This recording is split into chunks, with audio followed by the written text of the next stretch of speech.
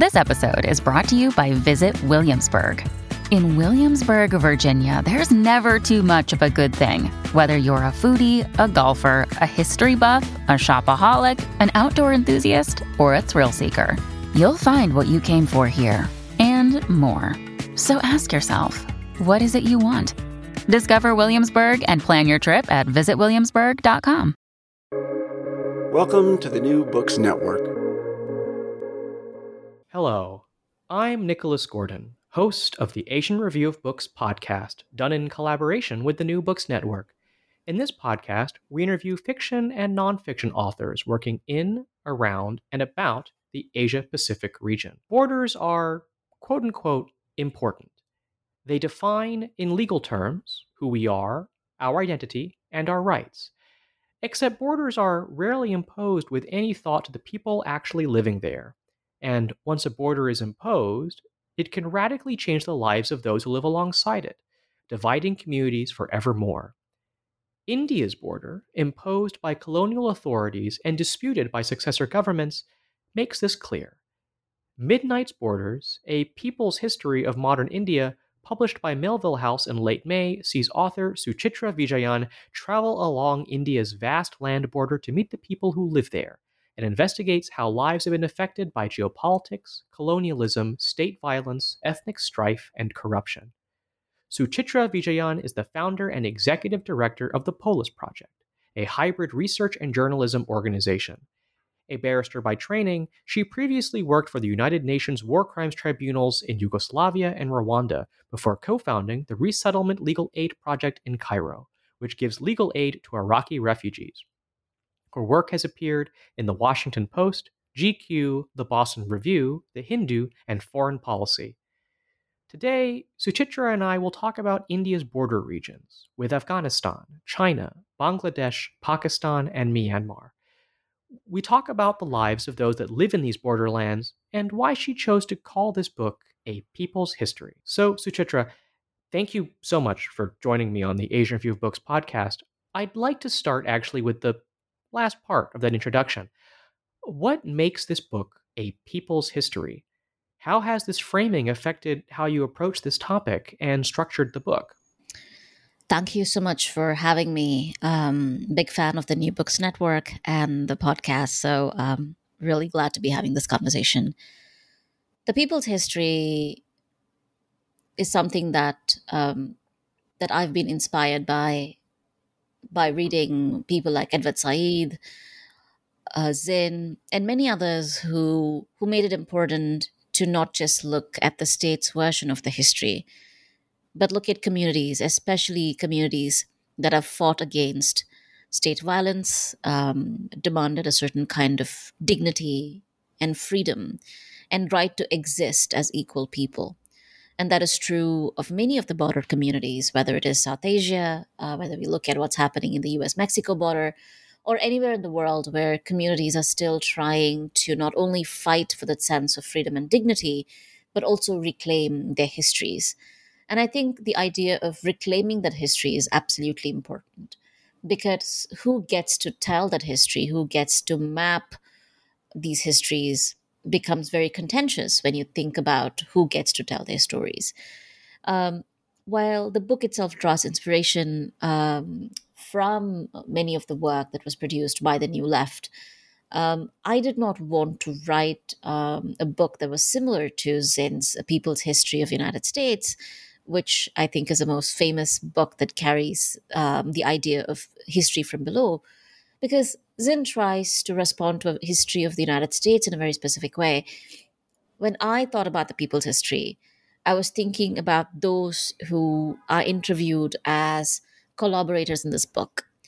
The way this book was put together, the ways in which these conversations were about not giving the voiceless, giving voice to the voiceless, which is often used as a way for those of us who are immensely privileged to parachute into communities and tell other people's stories. Rather, the idea was to acknowledge upfront that the people in this book are eloquent voices. They are articulate about their political realities, their histories. And what I really wanted to do was make them collaborators in this project. And And the structure of the book, in some ways, was defined by this because as the book was being written, a lot happened in India with the CAA, NRC protests, with the rise of a very Hindu nationalist government. Because when I started the book, it was 2013. And by the time I was done, India was radically transformed. So many of the people who were essentially part of the book later became very afraid for their life, which meant that a lot of the stories in the book did not make it. As the final manuscript was being written, the structure fell apart. And in some ways, the book was again put together with those who still wanted to be in the book. And in some ways, it also realizing that all stories don't have to be told. Telling the story of someone is also an immense act of privilege, and it's an act of radical politics. So, why focus on the idea of a border in particular? Because for someone like me, and I'm sure that's true of many of us, borders are ubiquitous. Where we are born, to whom we are born, what passports we have, completely and fundamentally dictate the life that we're going to have. It's a piece of paper that defines whether you're going to be a nomad, a traveler, an immigrant, a refugee, or someone who is fleeing violence. Especially if you're a brown or a black body, and I think that that has a lot of ramifications. But more importantly, I think it was my own experience of travel, of being a small brown woman. For the longest of time, I had an Indian passport. In many places, I'm still the only person of color. I remember in my cohort at Yale, I was the only person of color. We had no African American students or black students. Even those of us who were brown came from immense privilege of, if not wealth. I didn't come from the privilege of wealth, but I definitely came from the privilege of caste and class. So these things became very clear that often what one sees or where one ends up in life as a direct correlation to where you were born. And borders are creations not only of the empire and the colony, but they fundamentally make unequal people. And making unequal people is fundamental to the way the world works. There's a reason why two people who are exactly qualified can be paid two different salaries simply because of where they exist. This is why some people can travel, call themselves nomads, travel in the middle of a pandemic, become travel influencers, while others, even when they travel and demand and fight for dignity, when they flee violence, are still treated as criminal. Recently, Kamala Harris, the US Vice President, when in her first international travel, said, "Please do not come," which is a direct violation of international laws. So I think that was very essential. But also, borders are not the outside; borders are everywhere, and they can be.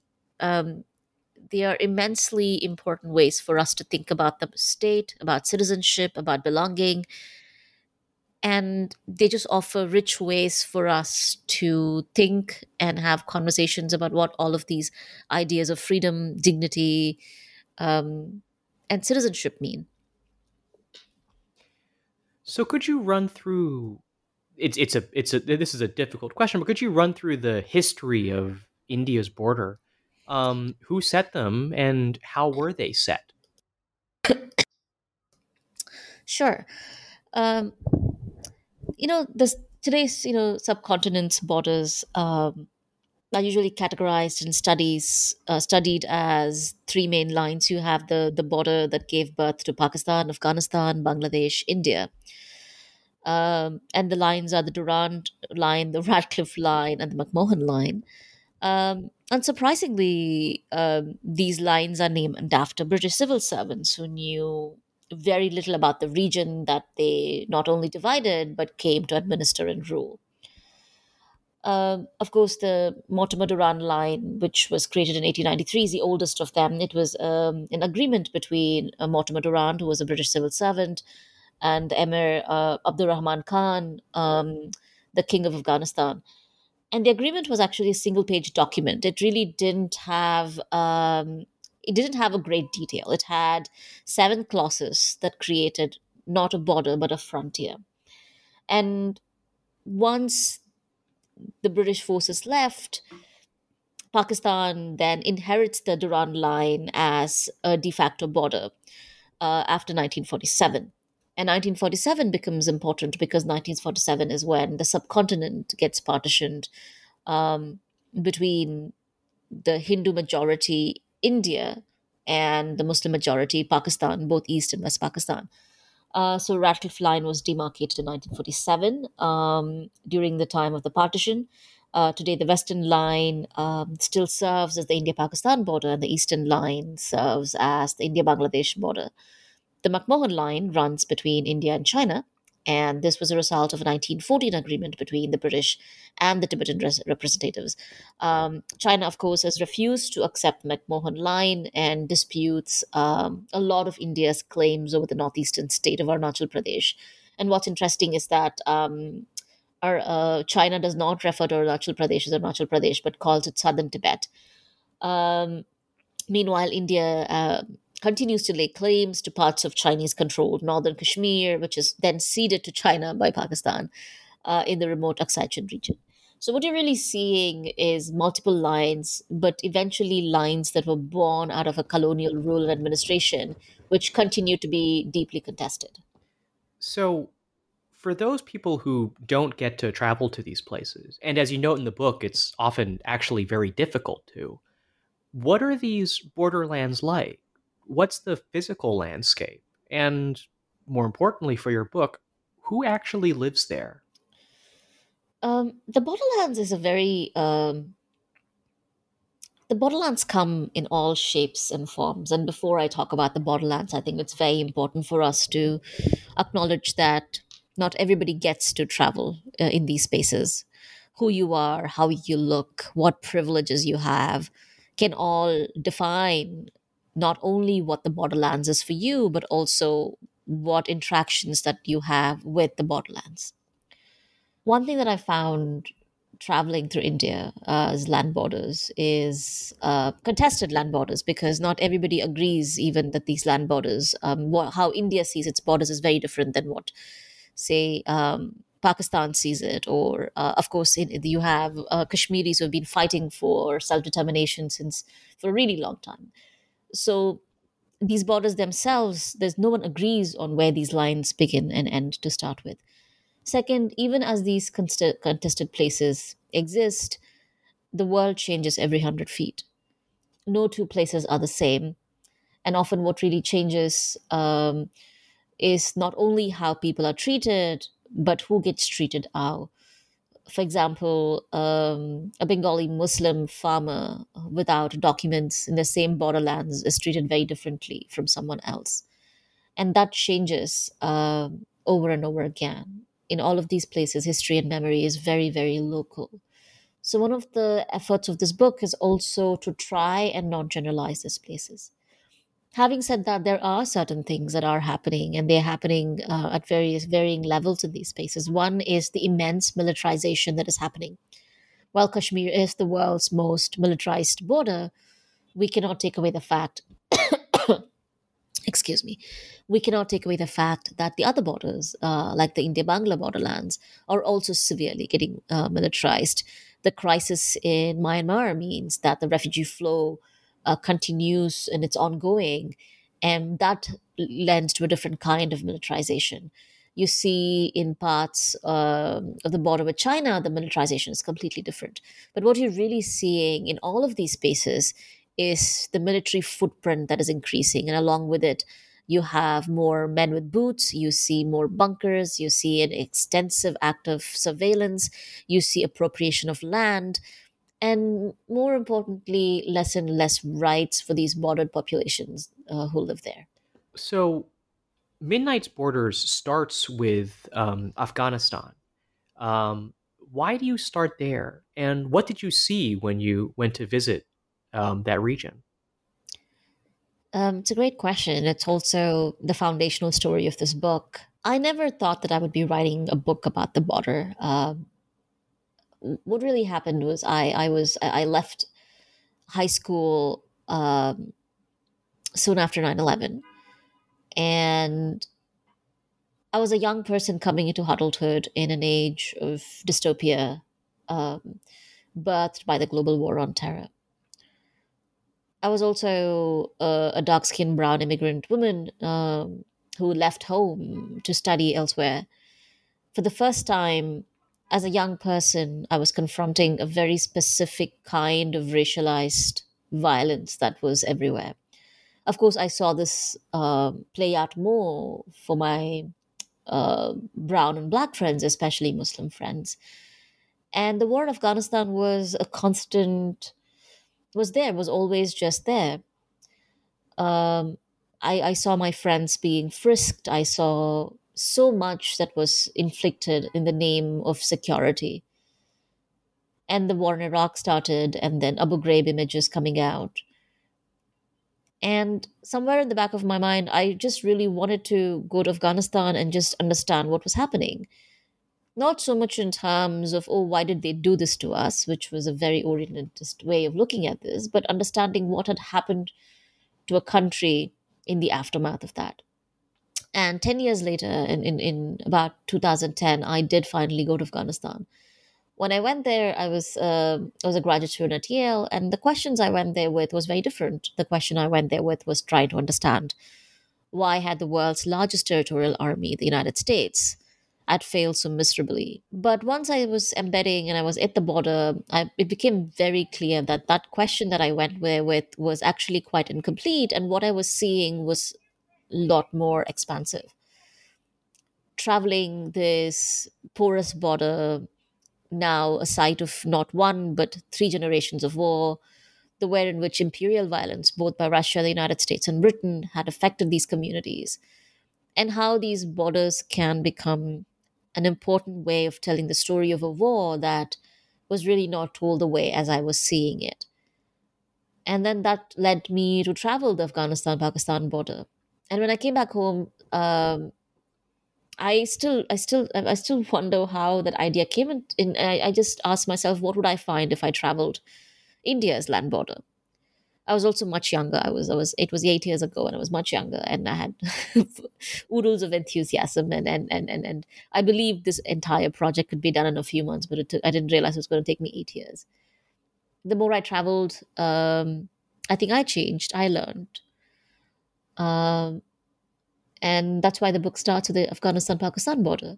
And another reason is that for many of the Afghans that I met, the racial memory was not with Pakistan. It was not even with India as we think of it now. It was with a frontiered land where Afghans could travel from Peshawar all the way to Calcutta.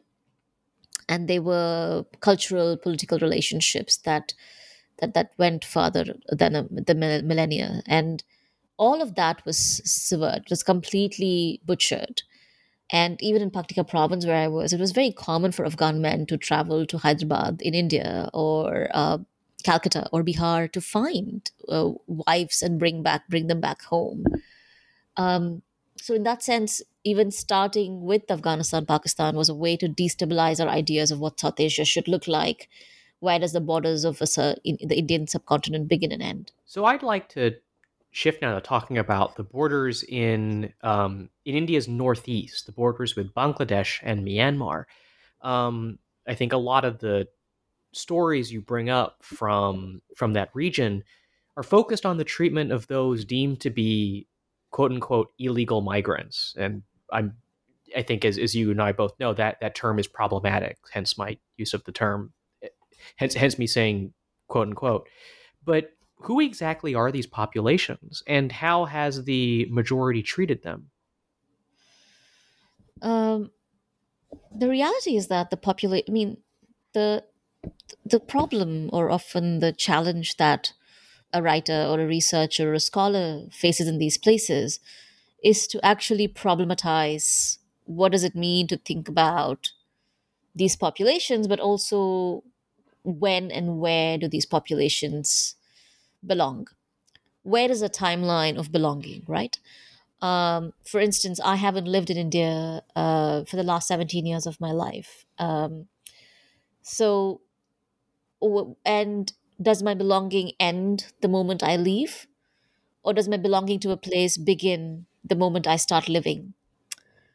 Assuming my child tomorrow is born in a different place, where would where would their histories of belonging begin? Assuming I live here and my generations continue to live in the United States, when do they become as people who belong to this land, right? So when is the timeline, and how do we think about this? And often what you really see is that this region is a region that has gone through multiple acts of migration, multiple acts of conquest. There's travel, there is and people travel for many reasons. And often migration is fueled not only by work, it's also fueled by climate change, it's fueled by violence. So to start with, I think it's very important for us to kind of lay out those very fundamental um, threads, that a people in a land are never static, and it keep changing. Um, and in this large chapter, there are three chapters. One looks at the massacre that happens in Delhi, which targets Muslim villages, because it's a belief that these are illegal migrants, and a massacre that kind of plays out, while many of them have been people who've lived in this land for a really long time. And the other chapter looks at, it's called The Tale of Three Detention, looks at three individuals who were detained as foreigners or illegals, illegal migrants. And in the book, I very clearly say that somebody might be undocumented, but nobody can be illegal. One is the figure of a Rohingya refugee who makes his way into India, leaving violence, and very quickly gets arrested and is held as incarcerated for over a decade, even though he's already served his sentence, because illegally crossing a border that he was charged with is only a few years, and he just languishes there for years and years and years.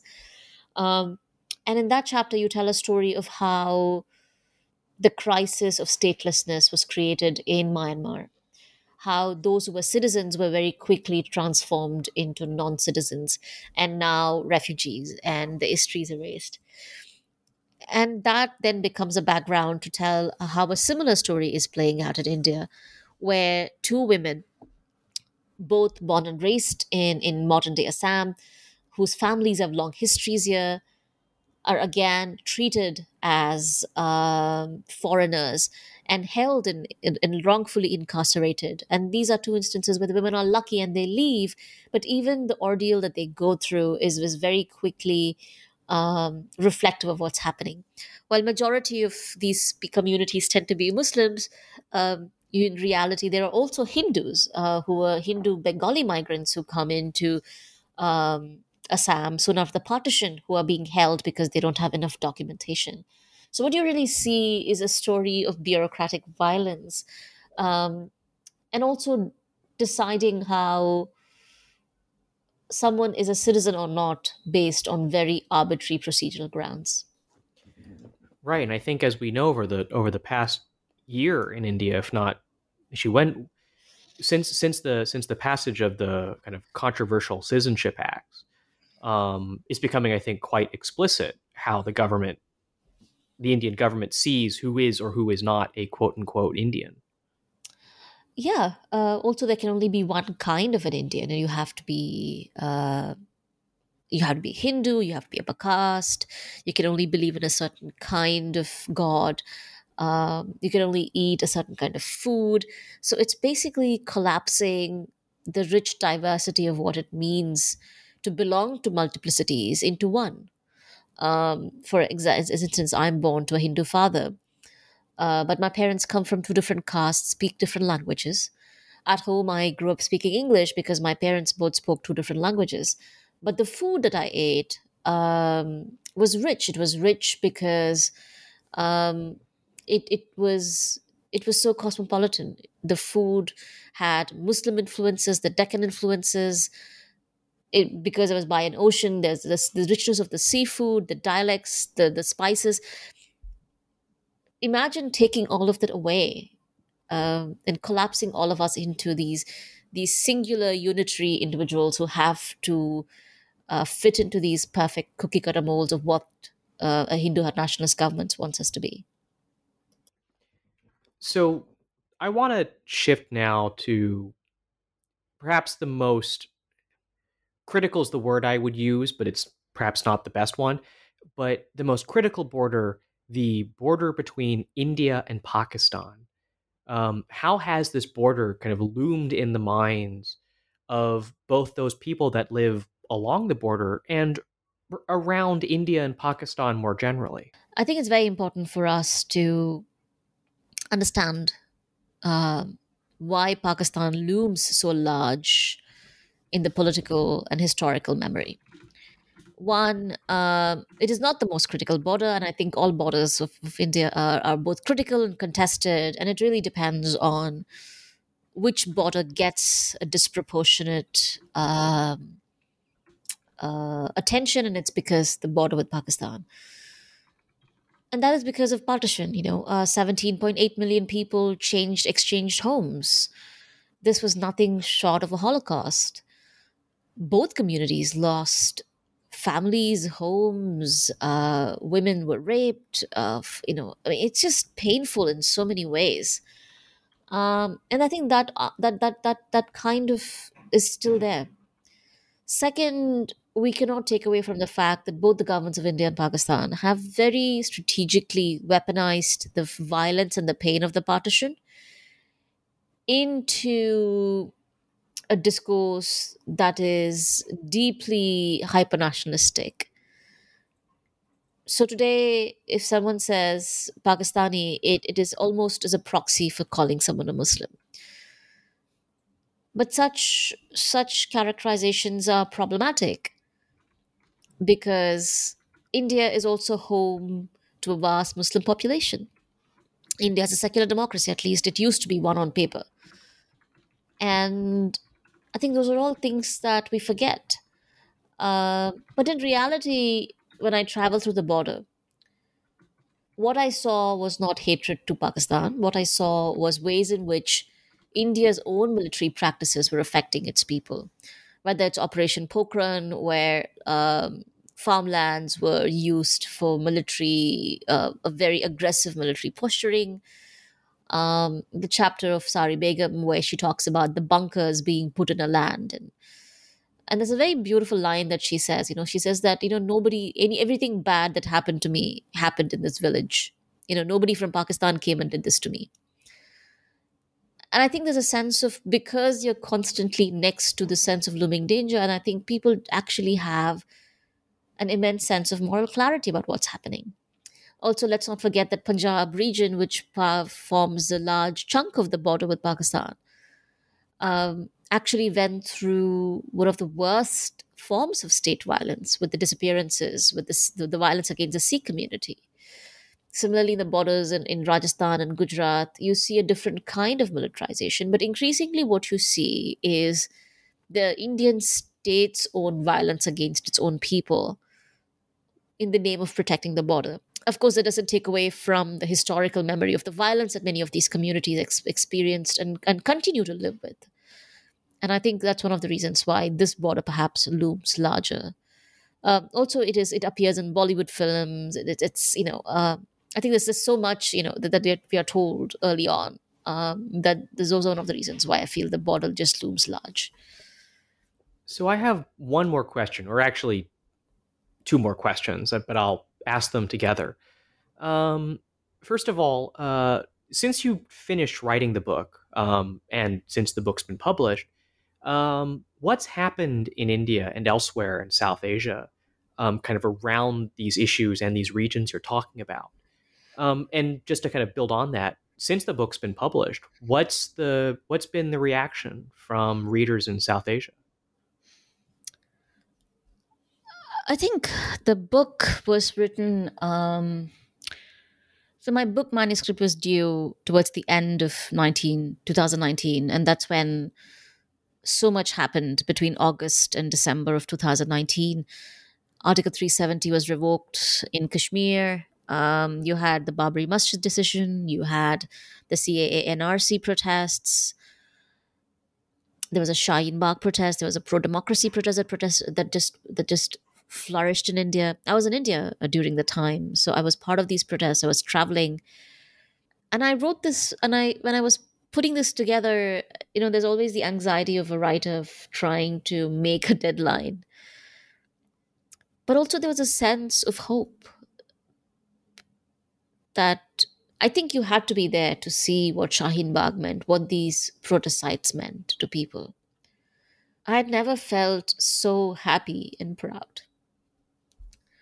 But then soon after the JNU violence happened, I was at JNU that night, outside the gates. We heard, I was there for a conference, and we heard students were being attacked, and quickly a bunch of us jumped in a car and went out. And we saw the spectacle that happened, how the police refused to protect the students but aided those who were attacking the students. And soon after, the February violence in Delhi happened. And you saw how an afraid state was cracking down on dissent. And the only way they knew to crack down on dissent was by unleashing an unprecedented violence. I mean, they're still digging out bodies from the canals from February of last year. And then the COVID pandemic happened. And as I revised and rewrote the book, I wrote it with an immense sense of loss. I felt that something had profoundly broken. But writing the book was important to me because I felt that I was telling a story that was important. While the story had started much before, it was important. But as we came close to putting the book together, since the book was going to be released in India and in the US and UK, and India has a different publisher, we wanted to be sure that my publisher was convinced that I was going to be charged with sedition. And I think it was because the COVID pandemic happened that I wasn't charged, because the government had other things to do. And then we did a legal edit. And it came back with sentences saying, oh, this could be sedition, that. And one thing that we went ahead, and I'm immensely grateful for my publishers who stood and fought for this book, is that I wrote everything that I wanted to write with absolute truth and integrity. I did not take anything out. The book is heavily sourced and cited, but that's how the book went out, knowing very well that there could be something that was coming.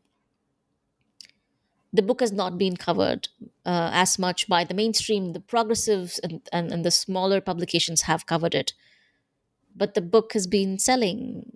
The audience have still discovered it. Every single week since the book has been published, every week I get emails and messages and texts saying that this book was something that this is their story. Either I get messages saying that this is their family's history that they're rereading through somebody else, or I get messages saying that they never knew these things happened. So it's quite interesting to see that while there's been absolute silence with the mainstream, because I've also been very critical of many of those who are editors and publishers of these mainstream spaces, the audience has still found the book. I mean, it's still quite early. It's still only a few months since the book came out. The only thing that I can hope is that more people find the time to read the book, but more importantly, the empathy to engage with the book. So I think that's a great place to end our interview with Suchitra Vijayan, the author of Midnight's Borders, A People's History of Modern India. Suchitra, I actually have one more question, if you don't mind. Of course. And my last question is, where else can people find your work, and what's next for you? Where else can people find my work? I'm not a journalist in the traditional sense. I'm a writer and I'm a researcher. So I almost everything I write is either on my website or appears as essays. What next? I think it took me a really long time to be in a place where I get up every morning And I absolutely love the work I do. My work is not work; it's important. I get to read, I get to write, I get to engage with things that matter to me. I get to work with incredibly smart, committed people who are fighting for rights, who continue to speak on behalf of others, who continue to challenge the state. So, in that sense, I think I will continue doing what I already do. Um, the next big adventure would be I'm trying to write fiction, which I realize is incredibly difficult. Um, I'm learning. I don't know if I'll be any good. I don't know if I'll ever get to do anything with it. But I have immense respect for writers of fiction now, simply because it's reality is easier to write. Fiction is just it's harder. Um, and that's it. And I'm hopefully I also with but more importantly, I just wish I get to see the great joy of being me and my life is that I've had the remarkable gift of meeting some incredible people over the years. Many of them are committed activists, writers, thinkers who continue to fight. And hopefully, I get to see some of them soon. So hopefully, that's the near future and the longer future. Well, I wish you luck on your writing journey, especially in fiction. So you can follow me, Nicholas Gordon, on Twitter at NickRIGordon. That's NickRIGordon. You can go to AsianReviewOfBooks.com to find other reviews, essays, interviews, and excerpts. Follow on Facebook or on Twitter at Book Reviews Asia. That's reviews plural. And you can find countless other author interviews at the New Books Network at newbooksnetwork.com. You'll be listening to the Asian Review Books podcast, now found on all your favorite podcast apps: Apple Podcast, Spotify, and Stitcher. Rate us, recommend us, share us with your friends if you want us to continue to interview those writing in, around, and about Asia. Stay tuned to learn more about who's coming up on the show. But before then, thank you so much, Suchitra, for joining me today. Thank you for having me.